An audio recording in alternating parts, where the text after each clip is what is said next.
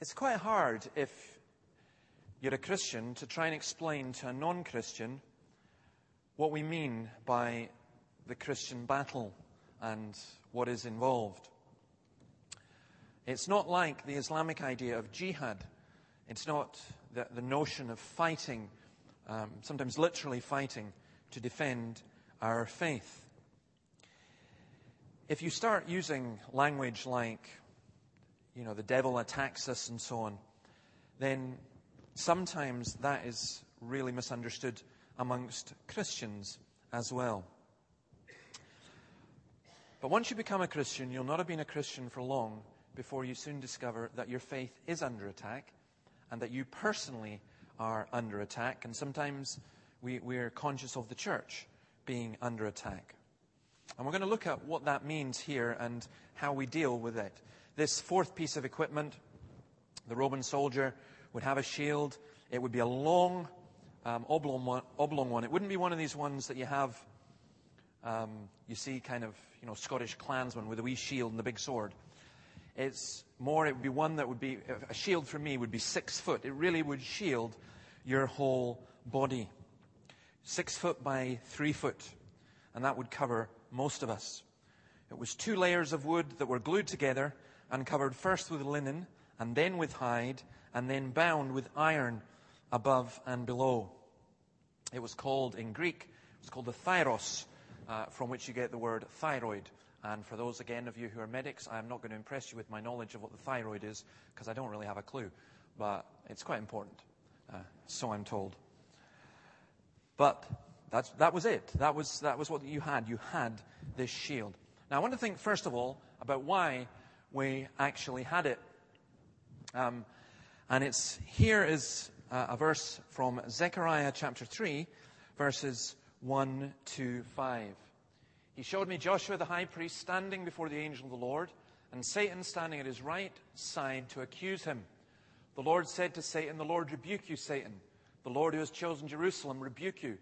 Is not this man a burning stick snatched from the fire?" Now Joshua was dressed in filthy clothes as he stood before the angel.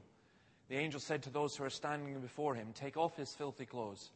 Then he said to Joshua, "See, I've taken away your sin, and I will put rich garments on you." Then I said, "Put a clean turban on his head." So they put a clean turban on his head and clothed him, while the angel of the Lord stood by. The name for the devil means the accuser. Evil is not just abstract, it is personal. It is very, very hard for us to get any kind of concept or idea of the devil because most of us have grown up with cartoon images of the devil. The wee guy with the pitchfork that sits on your shoulders. Or some who are maybe a wee bit older, or you don't even need to be older. In the 1970s, there was a whole spate of films like Rosemary's Baby and The Exorcist, and that kind of idea of the devil. Even now, your classic horror movies, if they're not horror comedy, are generally associated with some kind of demonic force, haunting a building or attacking somebody. And those kind of images actually live deep within our psyche. There is a danger that we overplay that, and there's also a danger that we turn away from all of that and deny the existence of the devil. C.S. Lewis wisely put it, if you read the screw tape letters, that the 2 big mistakes that Christians make with the devil, one is to say he doesn't exist, and the other is to give him far more power than he actually does have. Here, we're told what the devil does. The devil is a personal, spiritual being. He's not omnipresent. He's not like God. He's not everywhere. He does have his angels, devils, demons. But he does seek, the Bible says, to destroy, to devour, to attack. And here we're given one of his weapons, his favorite weapons, these arrows, these darts, these fiery darts. Torch arrows were fired into the enemy's ranks to set the clothes on fire. They were fired into a city where they could wreak havoc. The devil doesn't just throw arrows that wound and penetrate, but flaming darts that burn, sear, and scar us deeply. They are fast, unexpected, have immediate effect, and are deadly. Now, we smile at Martin Luther, or those of us who know about him sometimes smile at him. He's a very literal guy in lots of ways. And there are times when Martin Luther would be studying and praying and thinking about what to do, and he would be so conscious of the devil's attacks upon him that he would pick up his ink pot and throw it across the room at the devil. It's the equivalent of you throwing your iPad. Maybe you wouldn't throw your iPad because you worship it too much, but it's the equivalent of whatever you use to write, to put down your things, that Luther would throw that and throw it at Satan. He couldn't see Satan. He knew that Satan wasn't a physical presence, but he sensed the assaults of the evil one. And I think that these assaults come, as we have in the verse there, from Zechariah, in accusation.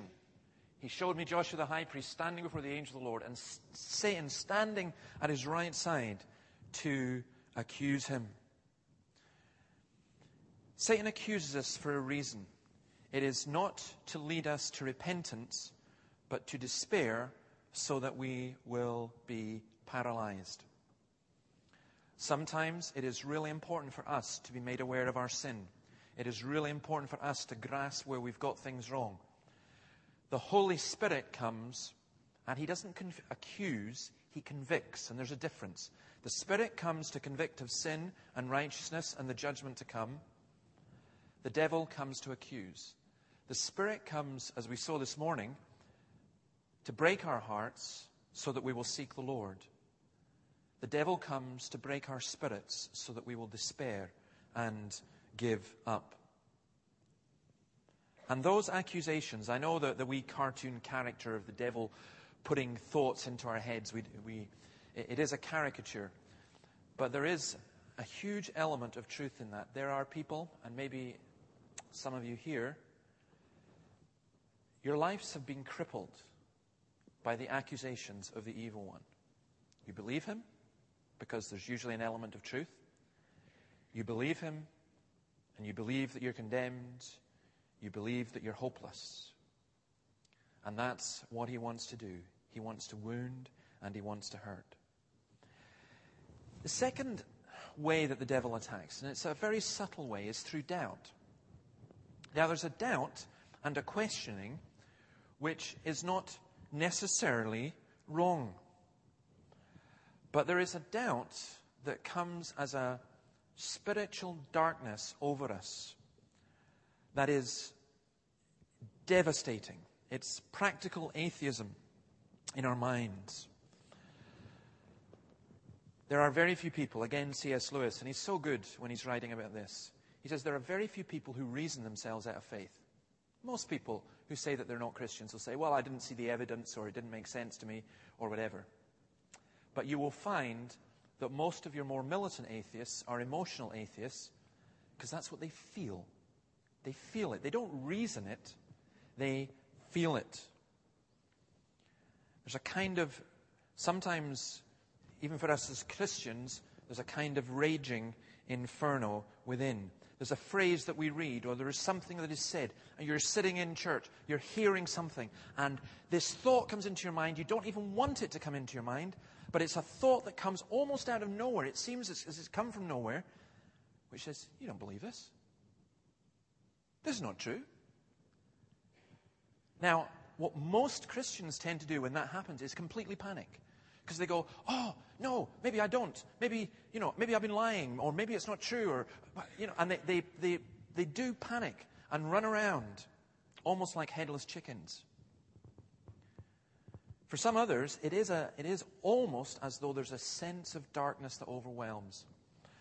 It is really, really hard to describe. I can only describe it from my own personal experience. That yes, it has happened in my life at various points, not very often, and I'm thankful for that. But at sometimes, just this darkness that comes. What if? What if that's not true? What if you've been fooled? What if you've been... My strongest experience of that was, the two strongest experiences. One was in the University of Edinburgh, and one was at Dens Park, actually, which some of you may find somewhat strange. But both those experiences were really, really, really dark experiences, where our mind gets confused, and you say, well, if Christianity is true, how can that happen? If Christianity is true, how could I doubt it? If God is with me, if the Holy Spirit is with me, why would I feel this blackness? Why would I feel this doubt? Well, it can. Job says, the arrows of the Almighty are sticking in me, when he's talking about how he feels and his doubts about God and everything else. But what if Job was wrong? And I think he was. What if they were not the arrows of the Almighty? Sometimes people will say, well, God is harsh, God is unfair, God is arbitrary. We tend to think that all our inward promptings and all our feelings all come from God. But do they? What if they come from the devil? At least sometimes. That's why in the New Testament we are told to try the spirits, to test the spirits.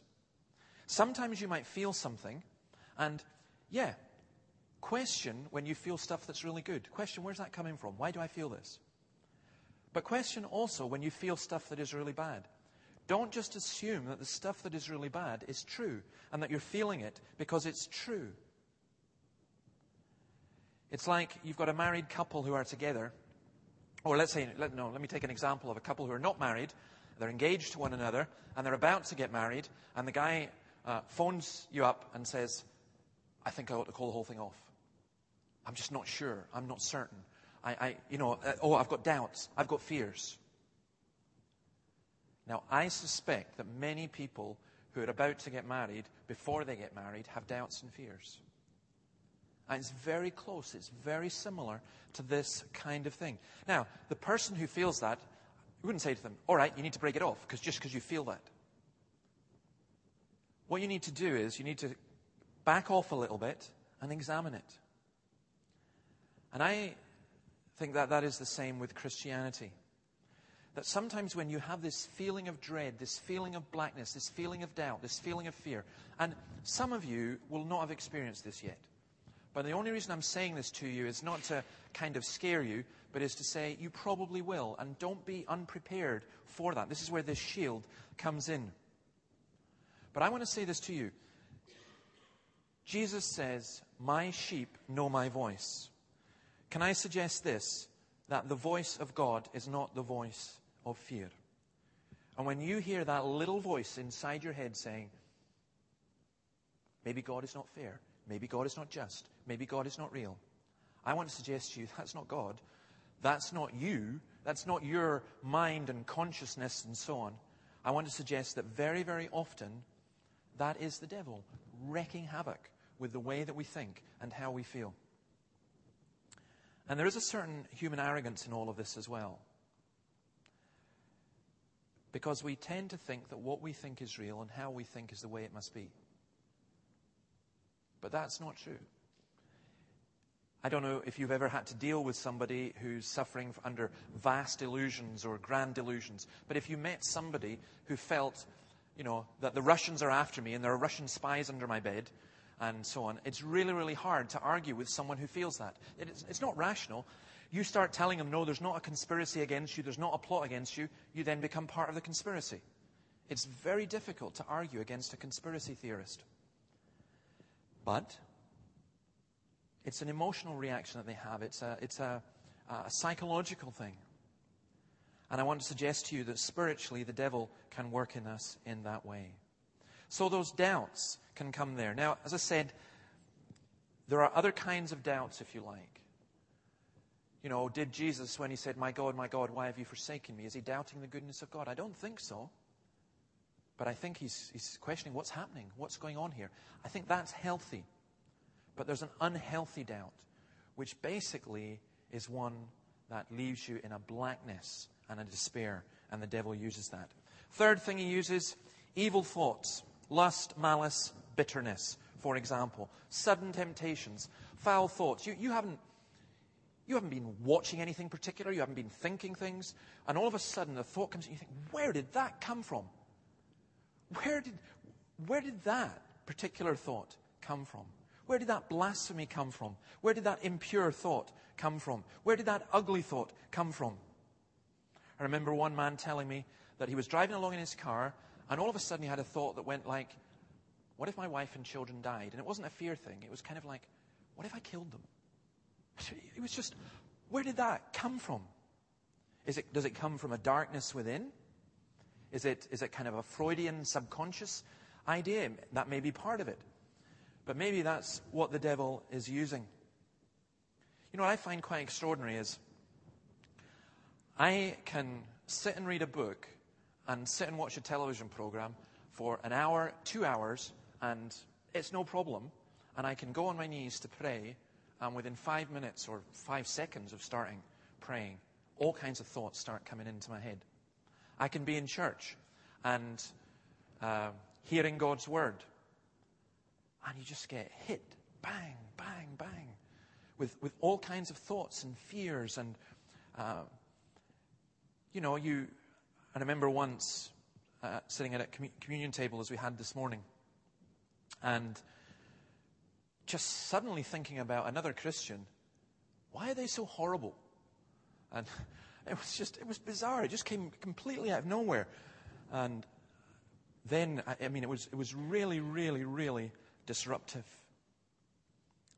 And I think the devil can use those kind of evil thoughts. And the problem with that, again, is to deal with them rationally is so difficult. When someone suffers, for example, they've watched a lot of internet pornography and they suffer with lustful thoughts, you can understand why they would suffer with lustful thoughts, because what the pornography does is it doesn't satisfy, it just feeds. But the thing you can't deal with it in this way is you can't just go to them and say, stop thinking lustful thoughts. Because the minute you try to stop thinking something, you start thinking about it. It's just so difficult and so hard. And that's the devil coming in that way. And we'll see how we deal with that in a moment. Another one, the fourth one, is fear and persecutions. Everyone who wants to live a godly life in Christ Jesus will be persecuted. 2 Timothy 3 verse 12. Be self-controlled and alert. Your enemy, the devil, prowls around like a roaring lion, looking for someone to devour. Resist him, standing firm in the faith, because you know that your brothers throughout the world are undergoing the same kind of sufferings. The devil does cause us to be afraid. Persecutions. All those things that are involved. We were praying for Pakistan this morning. What must it be like to be a Christian in Pakistan, knowing that your neighbor could accuse you of blaspheming the Quran, and you're going to go straight to jail and maybe to death? That's a horrible burden to live under. We don't have that, but we may have different types of fears about persecution.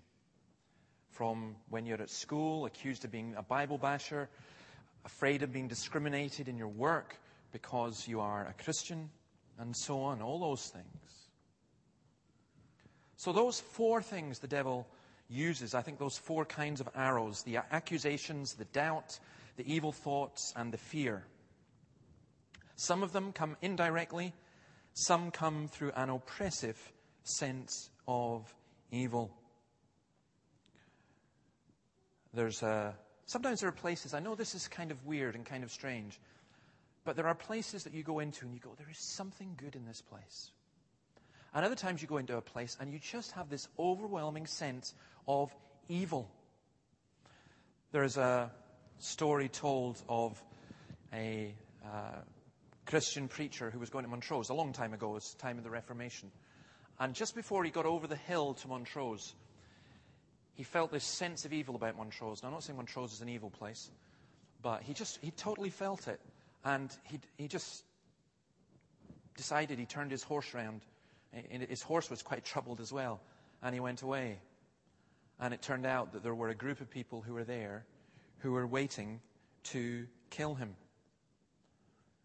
Sometimes you can be in a situation and you know, this is not right. This is not good. There is something just unhealthy about this.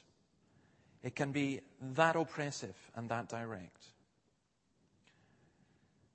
Sometimes they can come from within us. Sometimes they come all at once. Sometimes there's a period of calm. Then there's a barrage of things that happen. So that's what the devil does. What is the shield of faith? How do we fight this? Now, it's not just saying, I believe it, I believe it, I believe it. When someone has doubts, for example, just to go, I believe, I believe, I believe, is about as useful as a person who is thinking, I've got evil thoughts, I've got lustful thoughts, for example, so I'm not going to think them, I'm not going to think them. It just doesn't work like that. The word here carries this idea of a door, something big, something that sometimes even a big stone that's put against the door to stop it being opened. And so the idea is that of a closed door to the devil's arrows. It's an image that comes throughout the Bible. Just mention a couple of verses. Psalm 7 and verse 10. My shield is God Most High, who saves the upright in heart. The shield of faith is the shield that God gives to us to protect ourselves from all these arrows and assaults. And we have to use it. We have to put this on. We have to develop it. We have to use it. And I want to go through some ways that we do that. Firstly, you've got to recognize that you are under attack. If we think it's God and not the devil, battle is lost.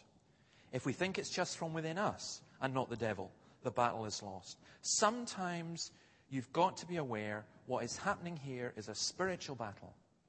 I don't understand it. I'm scared of it. I can't explain it all. But I know that this is something that is going on that is out with me. It's not just about me. And you need to recognize when you are under attack. Now, that is not the same as blaming everything that happens to you on the devil. It is not the same as saying, when you don't wake up in the morning, that was the devil made me do it. Demon of laziness. It is not the same as that. But there will come points in your life where you say, I do not understand why this is happening. It's just one thing after another. And maybe Satan really is having a go. Secondly, you've got to have this faith all the time. You've got to have this shield all the time. It's like one of these sci-fi films, the kind of sort of Star Wars thing, or where, what was that dreadful film about Independence Day? Yeah, where you've got these spaceships that come down and they can't even get the nuclear bombs onto them because they've got these shields that protect them. When the shield is down, then the arrow will come in. You don't put the shield up when the arrow is there. We have to have this shield of faith all the time. Third thing I want you to notice is this, that it's not faith. The shield of faith is not just that you're saying, I've got faith in faith. That's what the cults do. Faith is never blind. Faith always points to an object. Faith never turns in upon itself. Genesis 15 in verse 1, we read this. After this, the word of the Lord came to Abraham in a vision. Do not be afraid, Abraham. I am your shield, your very great reward. See, there's a subtle trick that the devil plays. You read this, the shield of faith, and what you do is you say, right, I've just got to have faith. I've just got to have faith. No, you don't. You have to have Jesus. You have to have God. The faith is having Jesus. The faith is believing what Jesus says. The faith is believing God. And again, let me give it as a kind of personal illustration. Sometimes I've been through in the back there praying and going, I don't want to do this. I've got nothing to say. I can't do this. And I have to preach to myself. It's not about you. It's not what you can do. You have to trust that God will honor His word, that it is His word. Whatever you feel, whatever your personal circumstances, this is not the issue. The issue is, let God be true and every man a liar. Faith in that sense is really just openness to God. Chapter 3 and verse 17, he says, so that Christ may dwell in your hearts through faith. It's what we call saving faith. Faith in Christ, justifying faith, wholly leaning on Jesus Christ. It's like you ask a child may be standing on one of these chairs. They shouldn't be, but sometimes they do. And you say, come on, jump, I'll catch you. That child has faith when they jump because they believe you. They don't believe that if they've got enough faith, they can jump and not be hurt. They don't believe if they've got enough faith, you can dodge the bullet. It's not faith in themselves. They believe you and they trust you. Well, that's how it is with Jesus Christ. Faith is being sure of what we hope for and certain of what we do not see. That verse is so often misquoted, Hebrews 11, because Hebrews 11, people then say, well, you've got to have faith even when you're blind. No. If you read the whole of Hebrews 11, what do we say? We read things like, Moses saw Christ and he regarded disgrace for the sake of Christ as being of no consequence. Abraham saw what was ahead, in that he believed and he had faith that there was a city yet to come. All these people in Hebrews 11, we're told, were commended for their faith. They acted on the trust that they had in God and in Jesus. It's because you know who God is, because you trust who God is, because you believe in Jesus, that you can then advance when you do not see things, when you do not understand things, when you do not grasp things. It is a very strange definition of faith, where people say, I believe in God when I see and understand it all. Because you never, ever will. But it's also a wrong definition of faith to say, well, I just believe and I don't need to see anything. You actually operate on the position of all I have seen teaches me to trust the Creator for all I have not seen.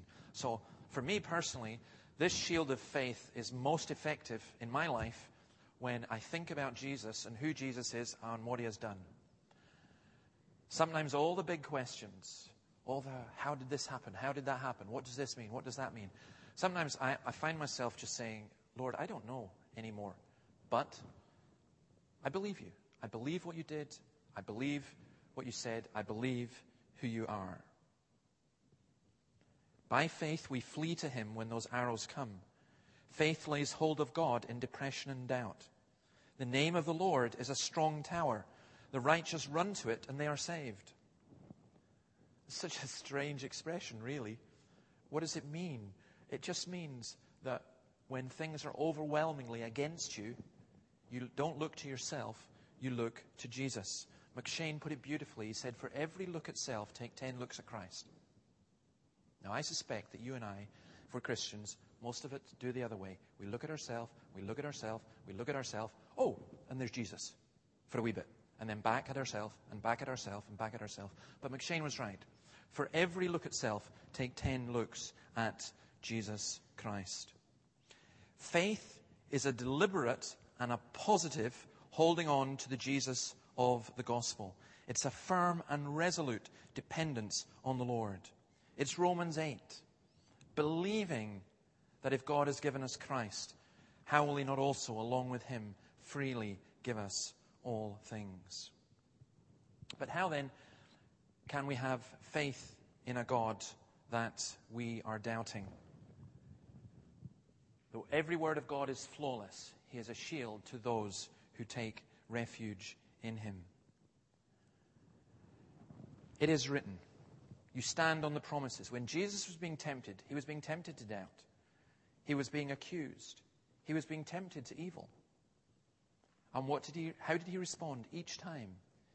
It is written. The devil used the Bible against Him, but he used it straight back. You answer Satan, with the word. 1 John 5 tells us, if our hearts condemn us, God is greater than our hearts. So I might feel that something is wrong. I might feel that I'm useless. I might feel that God has let me down. But I go to God's word and it tells me that God doesn't let His people down, that God doesn't lie, that God isn't evil or unjust or malevolent or whatever that we may feel at times. And that's the faith that says, Lord, you are good and the giver of good. The shield was well soaked in water to extinguish the flaming arrows. And one of the old Puritans, and I love this, I think it's Thomas Watson actually, says that just as the shield was soaked in water, so our faith is to be soaked in prayer. We are to be soaked in the Word. If you're soaked in the Word and you're soaked in prayer, then you'll never be set on fire by the fiery darts of the evil one. The shield of faith also prevents panic. And we're inclined to panic. We're like that dreadful caricature in Dad's Army, Corporal Jones, who keeps running around going, don't panic, and of course instilling panic. If you were to go into a crowded cinema and to start shouting out, don't panic, you're going to create a panic. The shield of faith, when the devil attacks us, we're inclined to panic. We're inclined to despair. We're inclined to overreact. And the shield of faith says, no, wait a minute, this is beyond me. This is up to Jesus Christ. And just one other thing. The soldiers used to march together.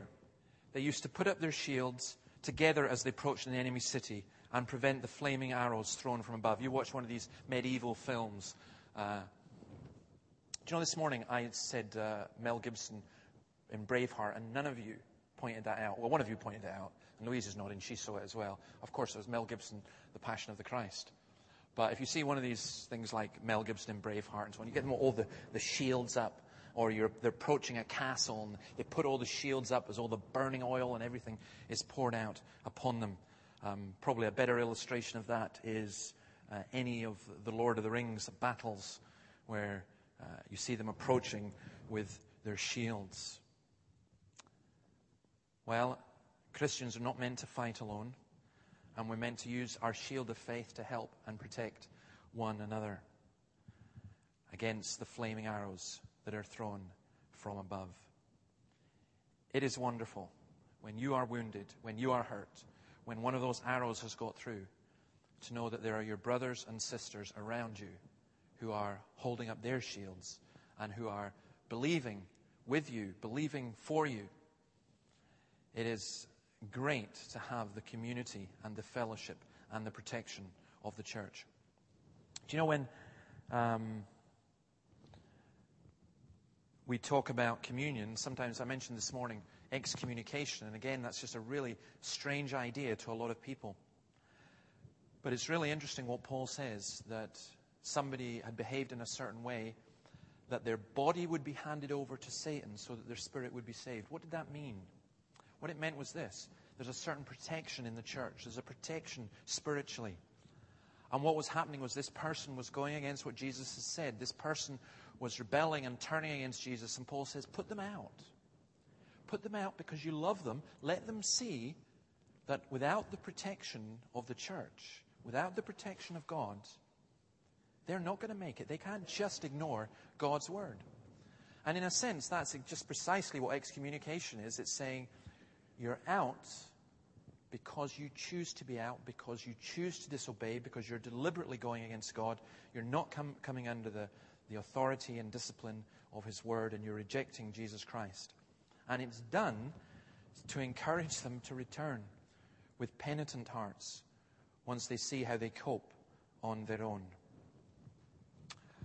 Last thing I'll say is this, from Psalm 28, verse 7, "The Lord is my strength and my shield. My heart trusts in Him, and I am helped. My heart leaps for joy, and I will give thanks to Him in song." You're not your strength, and you're not your shield. The Lord is your strength and your shield.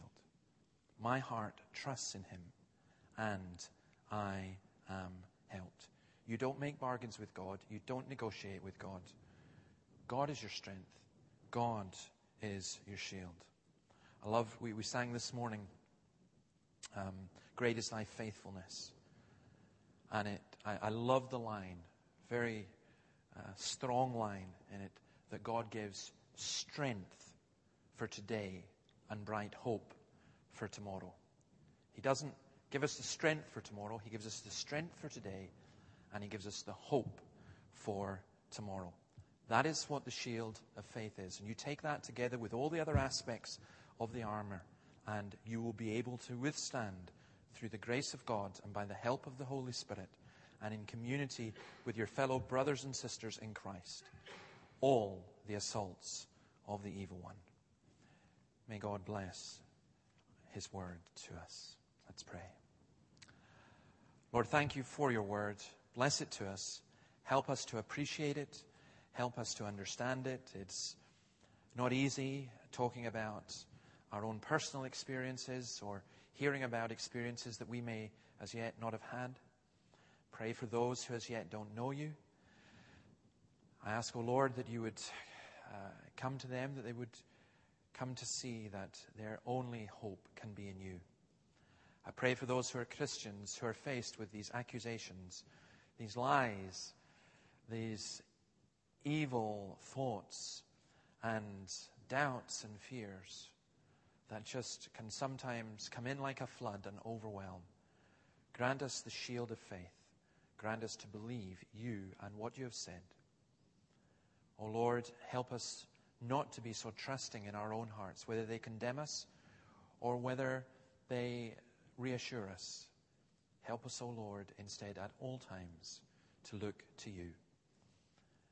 And we do pray that in this week that lies ahead, whatever lies before us as we have sung, we would know the 10,000 reasons to sing and to be glad. For we ask it in your name. Amen.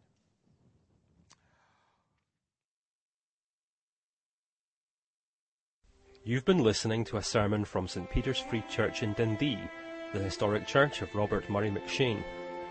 For more sermon content, please visit our website at stpeters-dundee.org.uk. That's www.stpeters-dundee.org.uk.